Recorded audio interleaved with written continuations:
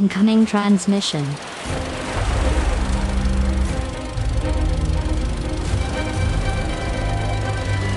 Two Oceans. This week we're having a look at Skinamarink from... What's that name? Skinamarink? Say it again and they'll appear. Skinamarink. There we go. Now we're toast. From Kyle Edward Ball. And it's his first feature-length film as well. So I gathered. What were your thoughts on it? And it's like, what a feature to start on.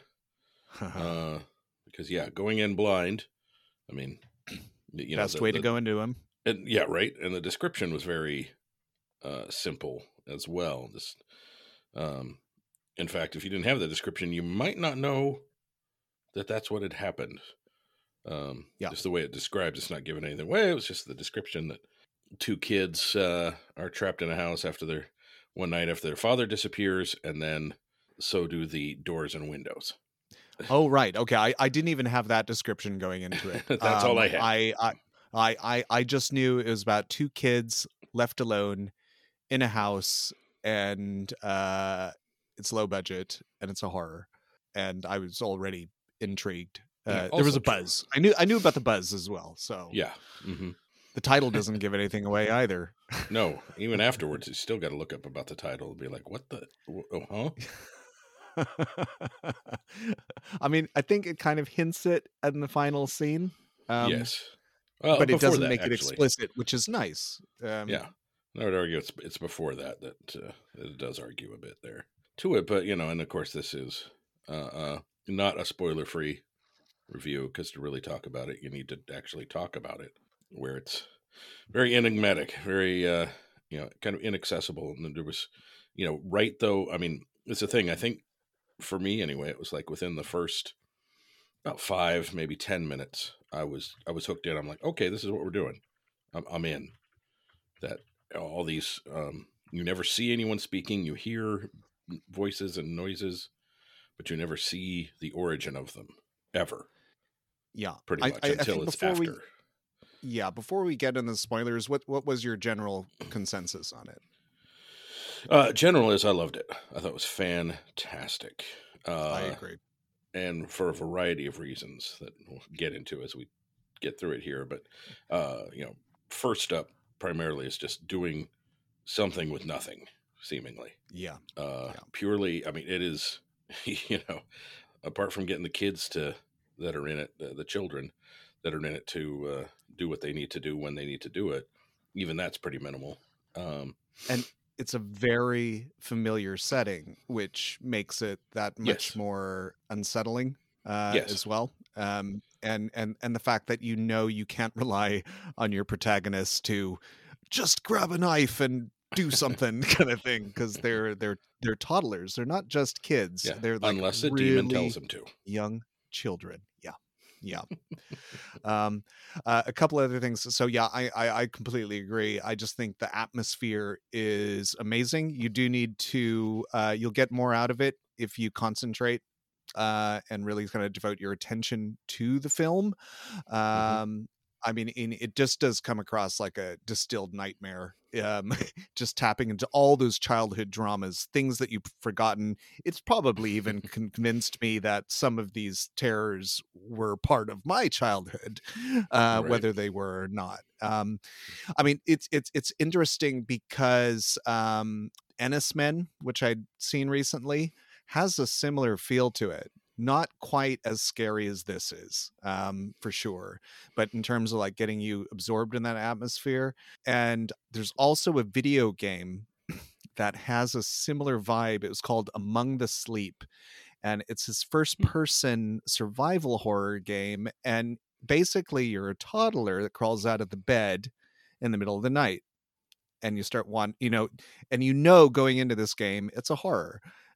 So you're paranoid about everything, it's got sort of similar perspectives from the ground and all of this, like you get in Skinamarink. But yeah, I really enjoyed it. And now, dear listener, we're getting into spoilers, so Mm-hmm. step away, go watch it blind. That's our recommendation. It's a good movie. Spoiler tones. The Spoiler Tones. Yeah, that's our new band. Oh, God. Yeah. Sorry. Then the lyrics could all be spoilers. Every song is We just a movie and you ruin it in a song. That's a great idea for a band. Sorry. That's just fantastic. Yeah. Every I song is like, yeah, Rosebud. Here we go. Yeah. You're not my father, but I Yeah. am. Sixth Sense. Here we go. Yeah. uh, yeah.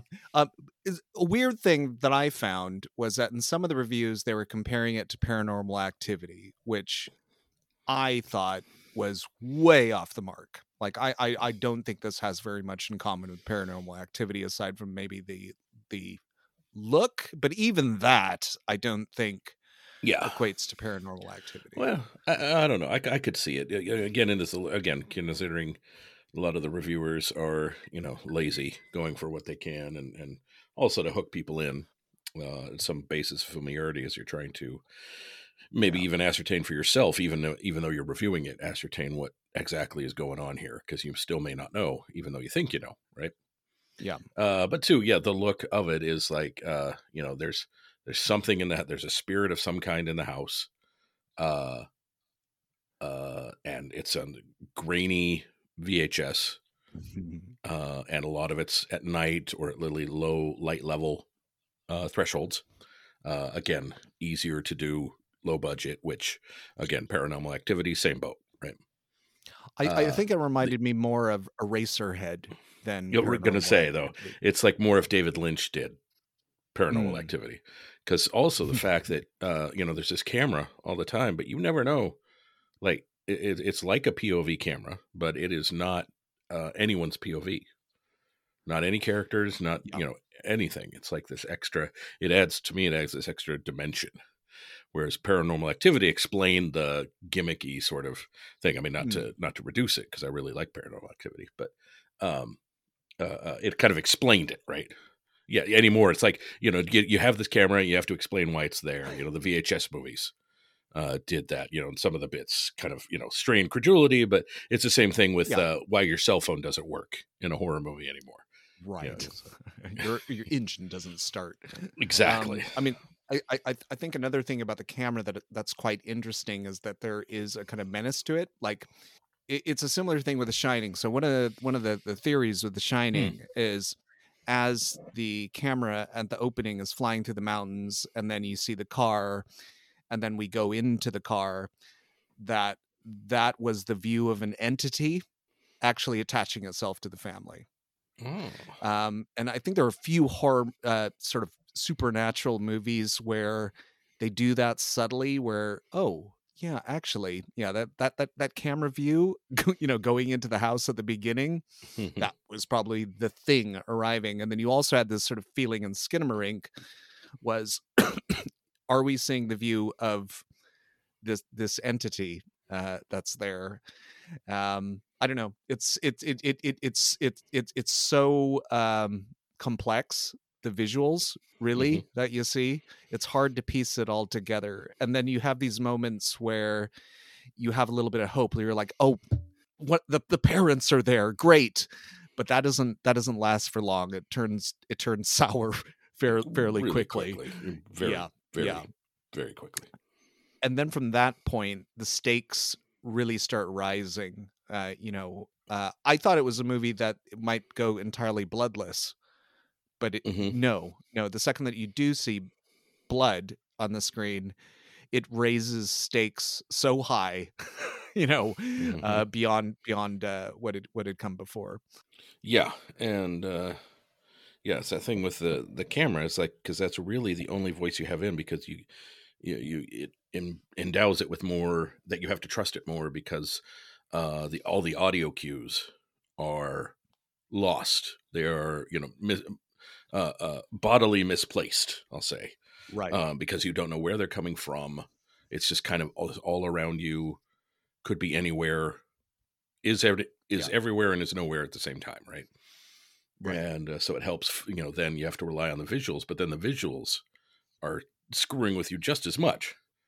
But it's just a matter of like, how long does it take? Like the thing see in the picture, how long it takes you to realize, and what you're in the darkness and trying to find that scrap of light, and Mm. then when you do, well, you latch onto that, but then you learn you can't even trust that.